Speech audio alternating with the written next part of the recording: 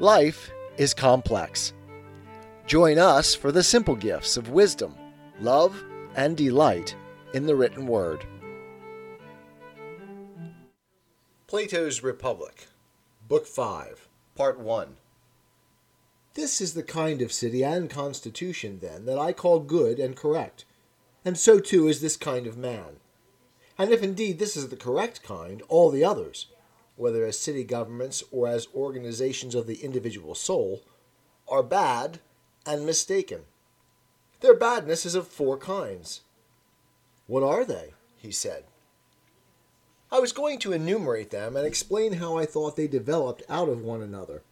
But Polemarchus, who was sitting a little farther away than Adeimantus, extended his hand and took hold of the latter's cloak by the shoulder from above.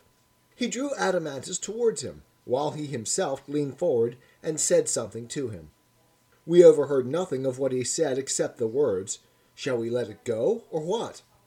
"We certainly won't let it go," Adeimantus said, now speaking aloud.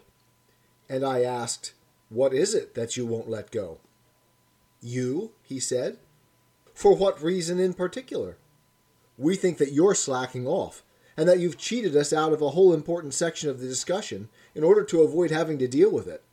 You thought we wouldn't notice when you said, as though it were something trivial, that, as regards wives and children, anyone could see that the possessions of friends should be held in common. But isn't that right, Adeimantus?" "Yes, it is, but this right, like the other things we've discussed, requires an explanation.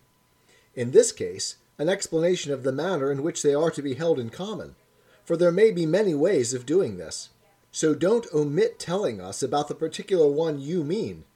We've been waiting for some time, indeed, for you to tell us about the production of children, how they'll be produced, and, once born, how they'll be brought up, and about the whole subject of having wives and children in common.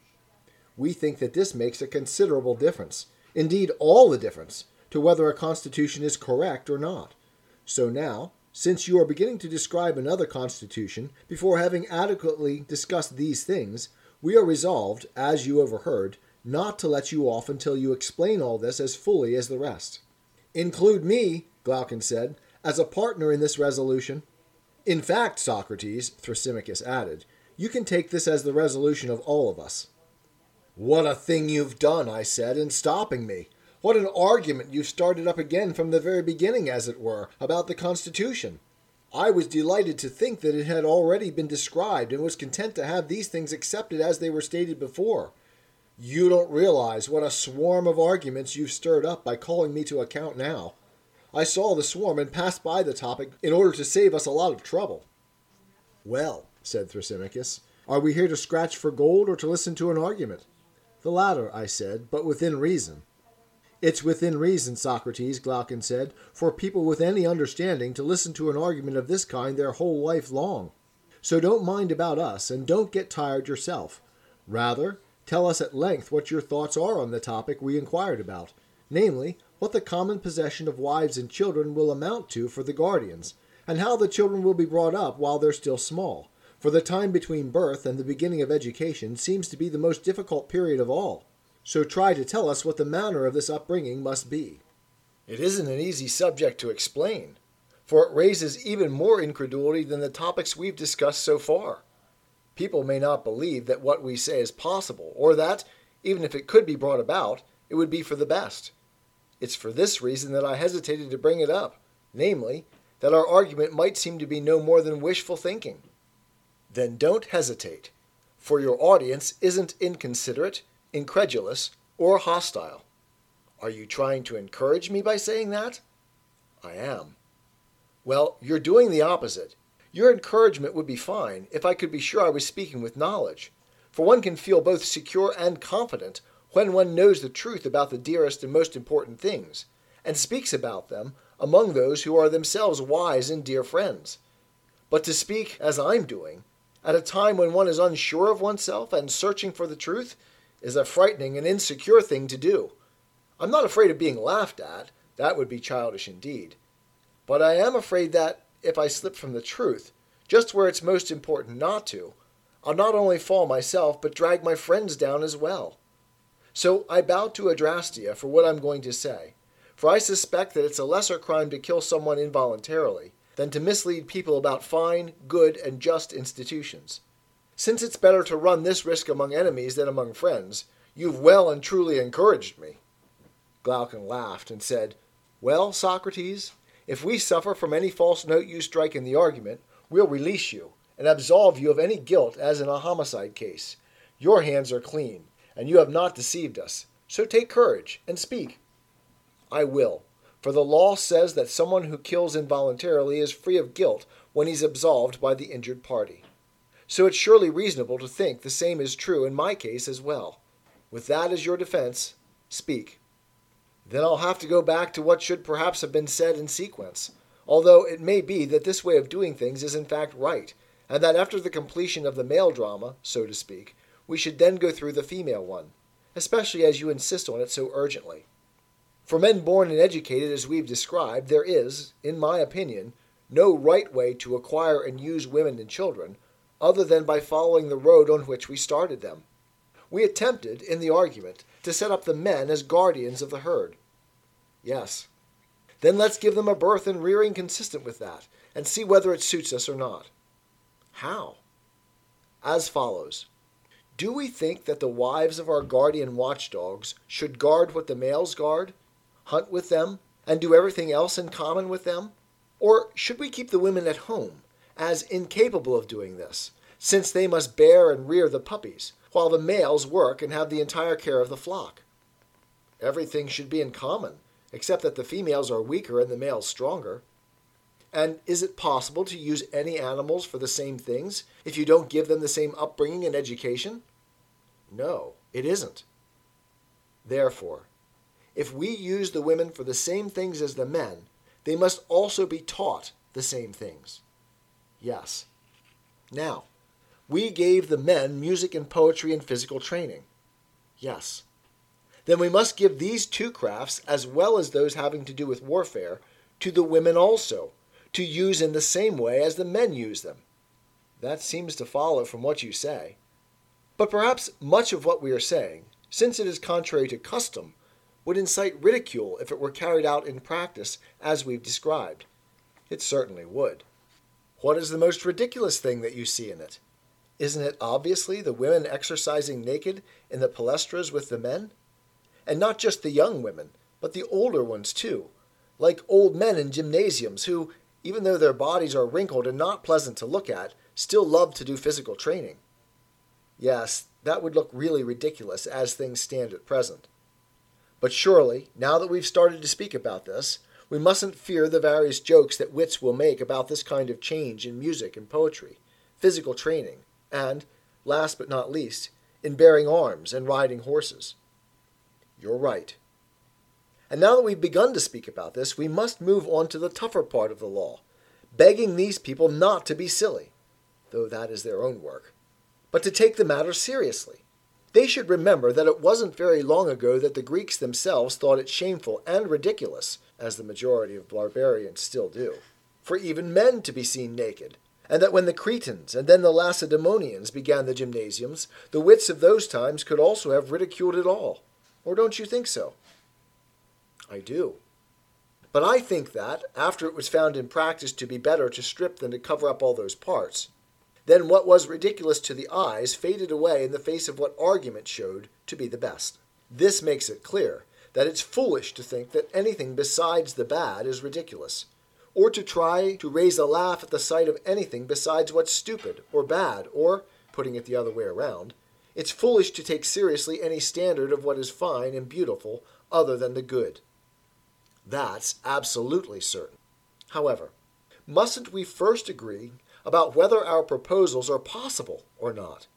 And mustn't we give to anyone who wishes the opportunity to question us, whether in jest or in earnest, about whether female human nature can share all the tasks of that of the male, or none of them, or some but not others, and to ask in which class the waging of war belongs? Wouldn't this, as the best beginning, also be likely to result in the best conclusion? Of course. Shall we give the argument against ourselves, then, on behalf of those who share these reservations, so that their side of the question doesn't fall by default? There's no reason not to. Then let's say this on their behalf. Socrates and Glaucon, There's no need for others to argue with you, for you yourselves, when you began to found your city, agreed that each must do his own work in accordance with his nature. And I think we certainly did agree to that. Can you deny that a woman is by nature very different from a man? Of course not. And isn't it appropriate to assign different work to each in accordance with its nature? Certainly. How is it, then, that you aren't mistaken and contradicting yourselves when you say that men and women must do the same things, when their natures are so completely separate and distinct? Do you have any defense against that attack? It isn't easy to think of one on the spur of the moment, so I'll ask you to explain the argument on our side as well, whatever it is. This and many other such things, Glaucon, which I foresaw earlier, were what I was afraid of, so that I hesitated to tackle the law concerning the possession and upbringing of women and children. By God, it doesn't seem to be an easy topic. It isn't. But the fact is that whether someone falls into a small diving pool or into the middle of the biggest ocean, he must swim all the same. He certainly must. Then we must swim too, and try to save ourselves from the sea of argument, hoping that a dolphin will pick us up, or that we'll be rescued by some other desperate means. It seems so. Come then, let's see if we can find a way out. We've agreed that different natures must follow different ways of life, and that the natures of men and women are different. But now we say that those different natures must follow the same way of life. Isn't that the accusation brought against us? That's it exactly. Ah, Glaucon, great is the power of the craft of disputation. Why is that? Because many fall into it against their wills. They think that they are having not a quarrel but a conversation, because they are unable to examine what has been said by dividing it up according to forms. Hence, they pursue mere verbal contradictions of what has been said, and have a quarrel rather than a conversation. That does happen to lots of people, but it isn't happening to us at the moment, is it? It most certainly is, for it looks to me, at any rate, as though we are falling into disputation against our will. How? We're bravely, but in a quarrelsome and merely verbal fashion, pursuing the principle that natures that aren't the same must follow different ways of life. But when we assigned different ways of life to different natures, and the same ones to the same, we didn't at all examine the form of natural difference and sameness we had in mind, or in what regard we were distinguishing them. No, we didn't look into that. Therefore, we might just as well, it seems, ask ourselves whether the natures of bald and long-haired men are the same or opposite. And, when we agree that they are opposite, then if the bald ones are cobblers, we ought to forbid the long-haired ones to be cobblers. And if the long-haired ones are cobblers, we ought to forbid this to the bald ones. That would indeed be ridiculous. And aren't we in this ridiculous position because at that time we did not introduce every form of difference and sameness in nature, but focused on the one form of sameness and difference that was relevant to the particular ways of life themselves? We meant, for example, that a male and female doctor have souls of the same nature. Or don't you think so? I do. But a doctor and a carpenter have different ones. Completely different, surely. Therefore, if the male sex is seen to be different from the female with regard to a particular craft or way of life, we'll say that the relevant one must be assigned to it. But if it's apparent that they differ only in this respect, that the females bear children, while the males beget them, we'll say that there has been no kind of proof that women are different from men with respect to what we're talking about. And we'll continue to believe that our guardians and their wives must have the same way of life. And rightly so. Next, we'll tell anyone who holds the opposite view to instruct us in this. With regard to what craft or way of life involved in the constitution of the city are the natures of men and women not the same, but different? That's a fair question, at any rate. And perhaps he'd say, just as you did a moment ago, that it isn't easy to give an immediate answer, but with enough consideration it should not be difficult. Yes, he might say that. Shall we ask the one who raises this objection to follow us, and see whether we can show him that no way of life concerned with the management of the city is peculiar to women? Of course. Come now, we'll say to him, give us an answer. Is this what you meant by one person being naturally well suited for something, and another being naturally unsuited, that the one learned it easily, the other with difficulty, that the one, after only a brief period of instruction, was able to find out things for himself, while the other, after much instruction, couldn't even remember what he'd learned, that the body of the one adequately served his thought, while the body of the other opposed his. Are there any other things besides these by which you distinguish those who are naturally well suited for anything from those who are not? No one will claim that there are any others. Do you know of anything practiced by human beings in which the male sex isn't superior to the female in all these ways? Or must we make a long story of it by mentioning weaving, baking cakes, and cooking vegetables, in which the female sex is believed to excel, and in which it is most ridiculous of all for it to be inferior? It's true that one sex is much superior to the other in pretty well everything, although many women are better than many men in many things. But on the whole it is as you say. Then there is no way of life concerned with the management of the city that belongs to a woman because she's a woman, or to a man because he's a man. But the various natures are distributed in the same way in both creatures. Women share by nature in every way of life just as men do, but in all of them women are weaker than men. Certainly. Then shall we assign all of them to men and none to women? How can we? We'll say, I suppose, that one woman is a doctor, another not, and that one is musical by nature, another not. Of course. And therefore, won't one be athletic or warlike, while another is unwarlike, and no lover of physical training? I suppose so. Further, isn't one woman philosophical or a lover of wisdom, while another hates wisdom?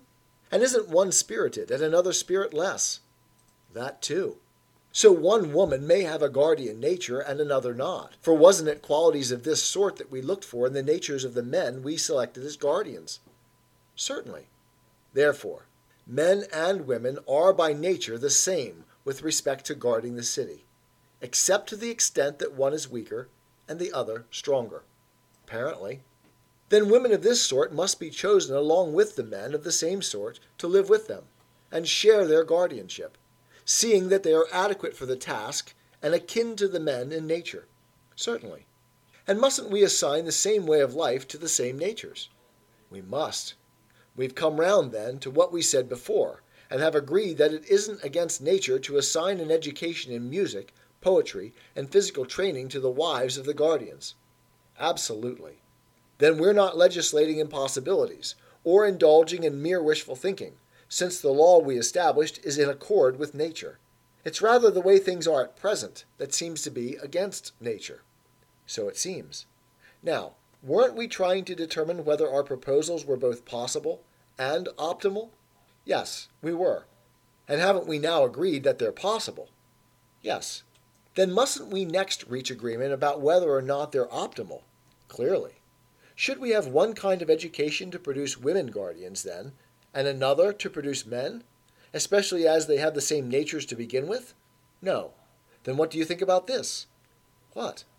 About one man being better and another worse? Or do you think they're all alike? Certainly not.